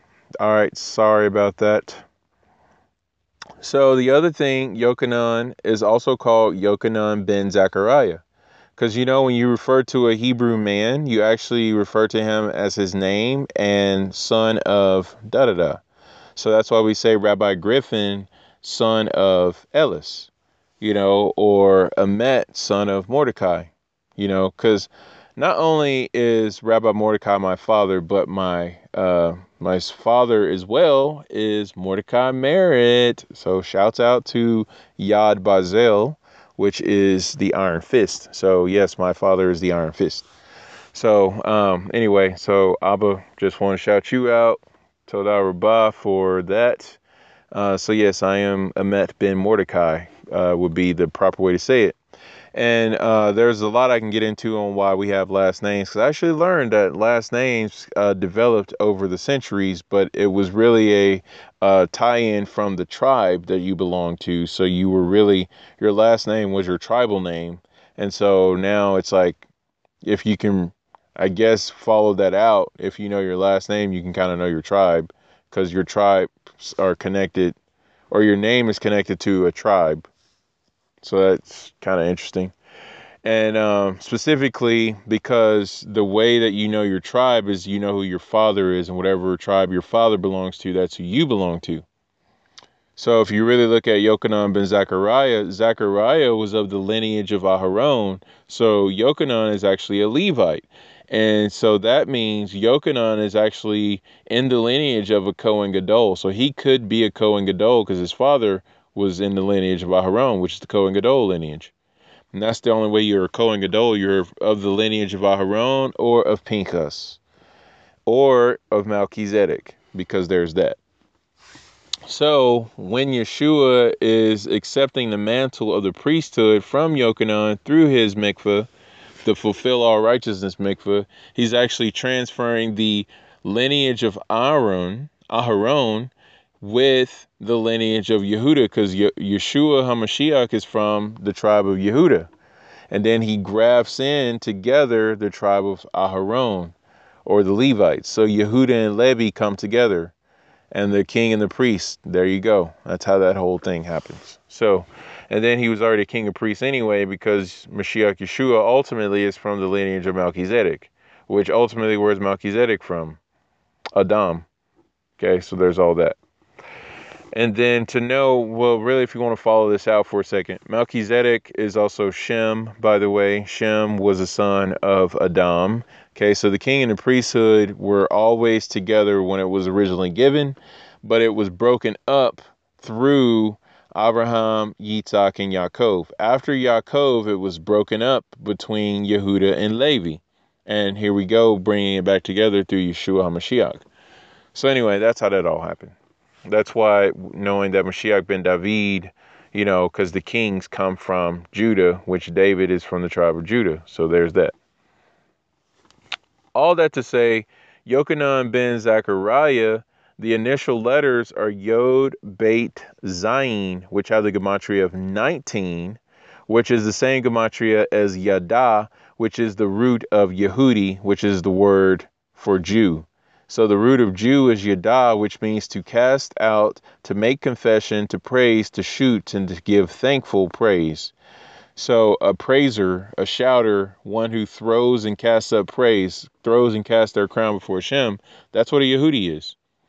And then it says that Yada is actually from a denominative root of Yad, which literally means the hand.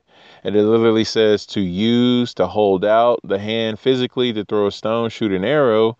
This is why our prayers are called arrows, by the way, that we shoot out prayers, because that's what Jews do. We pray without ceasing. And then it says, especially to revere or worship with extended hands, lift up holy hands in prayer. That came from Judaism. And then it says intensively. So to pray really hard, to pray real hard, man praising hard, MPH, like that's a Jewish thing. So miles per hour is actually man praising hard.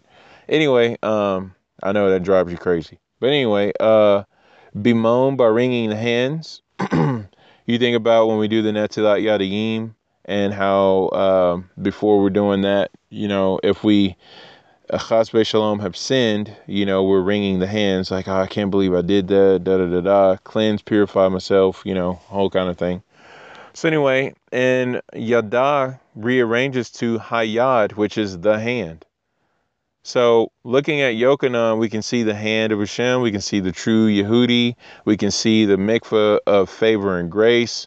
So to know that we are people of grace. Anyway, so I want to share all that. And what else did I want to share? Oh, I want to share this, that in the Iggeret to the Romans, chapter 13, going into 14, it talks about when our knowledge that we have, it's impartial, and our prophecy is impartial. But when the perfect comes, which is the return of Mashiach, the rebuilding of the temple, the partial will pass.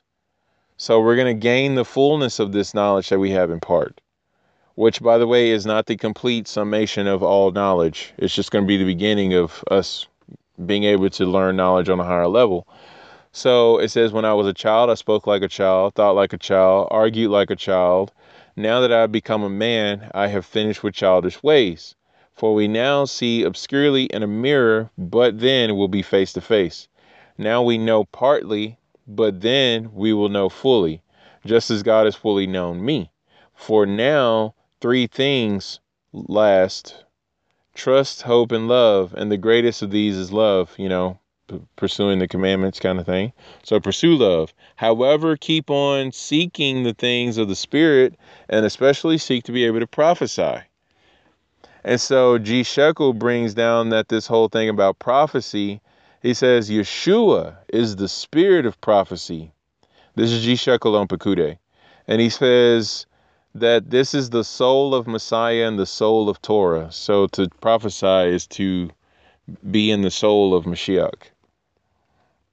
And then it says that, and then I was thinking about this, how we're supposed to pursue love, which means remember love, be shomer mitzvot.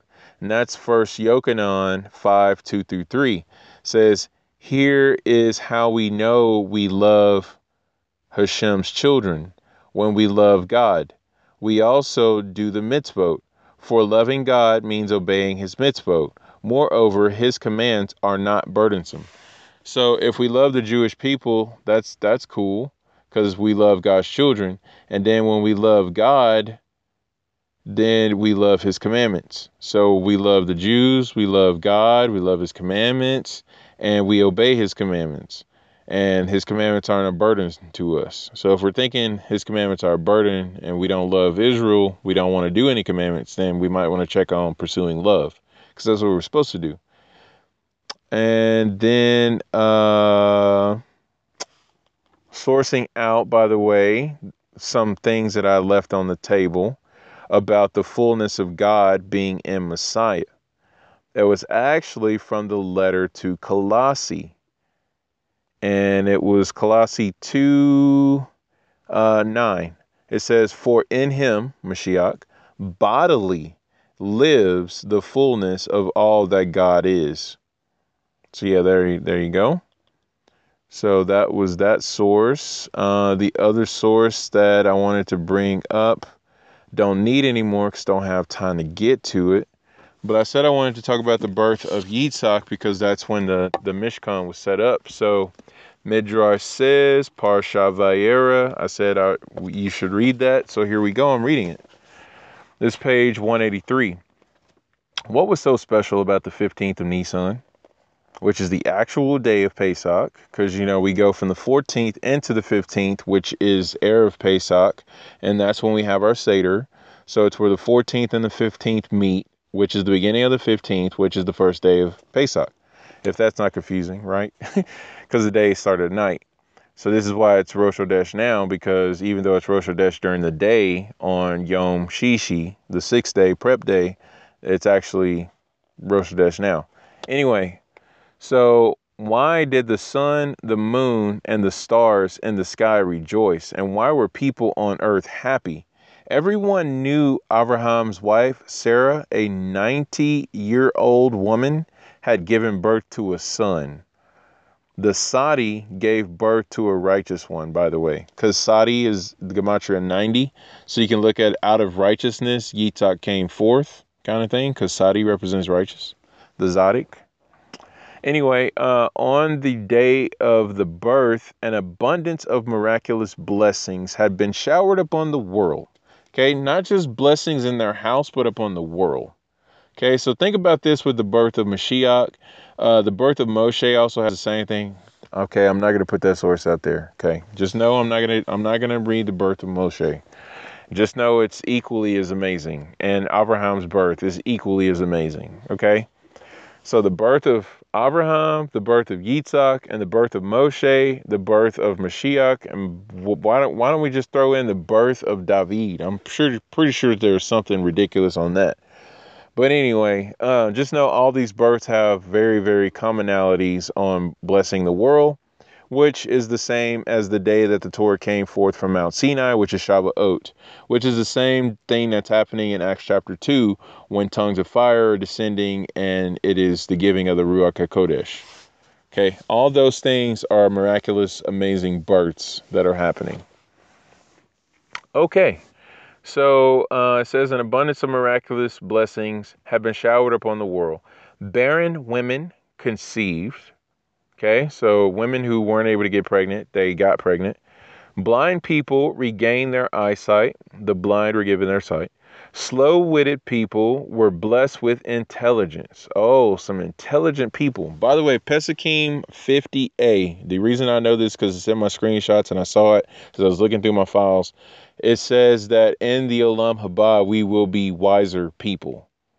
Like everybody will be wiser in the Olam Haba. So things that are difficult for us to understand now, like how can someone who is pure prepare red heifer ashes and become impure to make a person who is impure get sprinkled these ashes upon and then they become pure. But yet this person who prepared this mixture became impure. So yeah. So like stuff like that we'll be able to understand and get. And then so it says, whoever hears about the birth will also rejoice.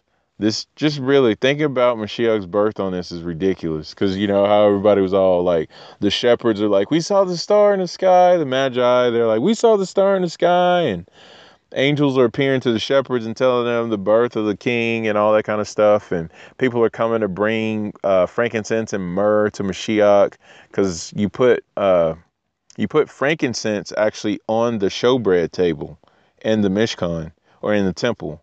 Either one, you put frankincense on that table. So them presenting Mashiach with frankincense is validation to him being the showbread.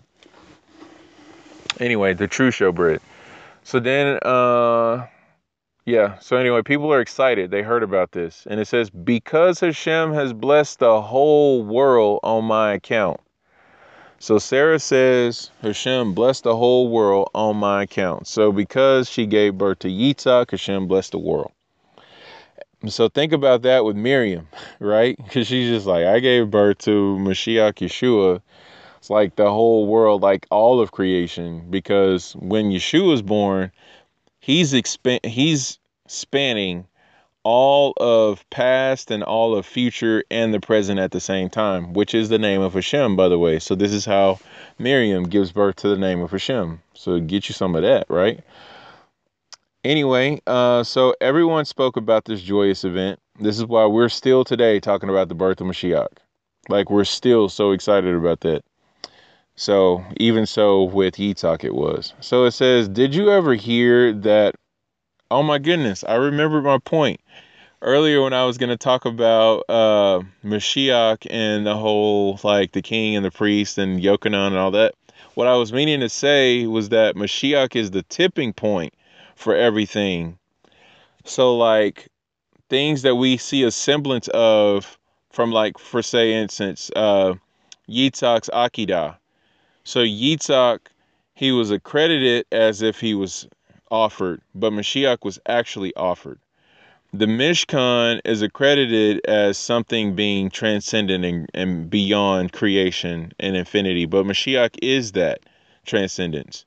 And Mashiach is called the first Redeemer. He began the redemption, but Mashiach actually completes the redemption. So that's what I was trying to get. That's what I was trying to think. Mashiach is a tipping point.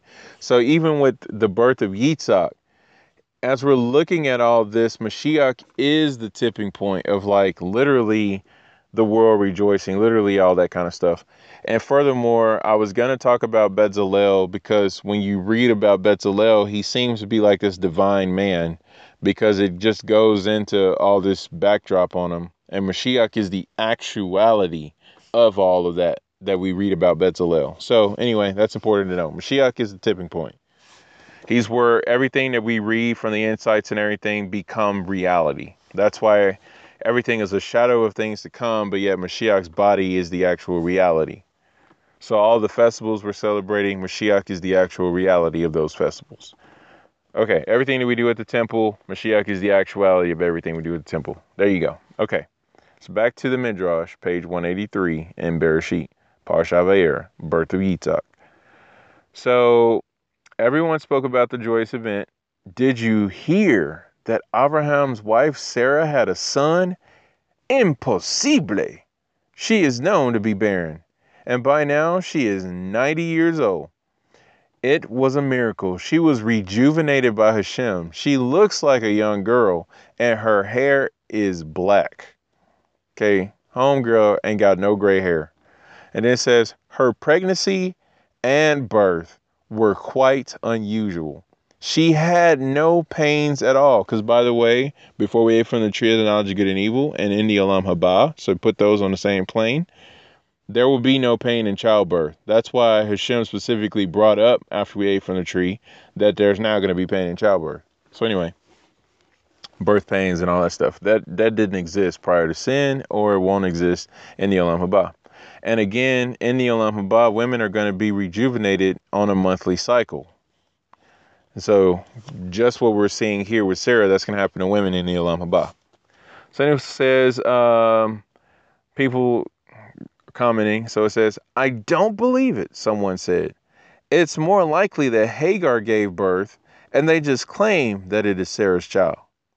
Or maybe it isn't Abraham's child at all. He never had any children after Ishmael, and he is 100 years old.